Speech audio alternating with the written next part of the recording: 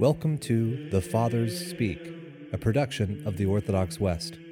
Each day, Father John Fenton reads a selection fitted to the Western liturgical calendar from one of the Fathers of the Church.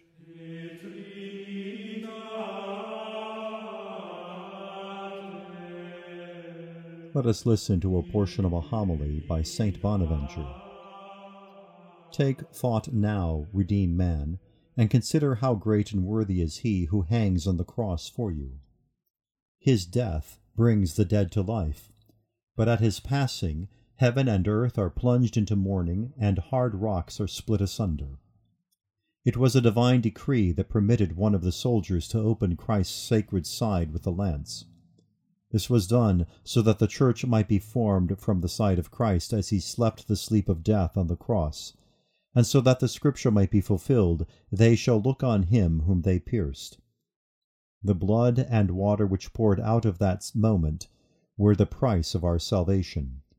Flowing from the secret abyss of our Lord's heart as from a fountain, this stream gave the sacraments of the Church the power to confer the life of grace, while for those already living in Christ, it became a spring of living water welling up to life everlasting.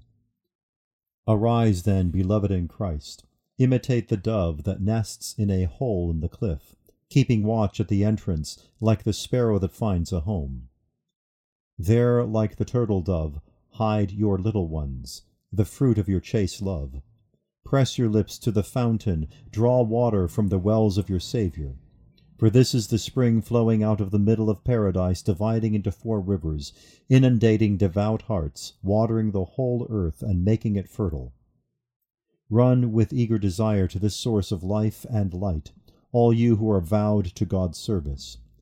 Come, whoever you may be, and cry out to him with all the strength of your heart.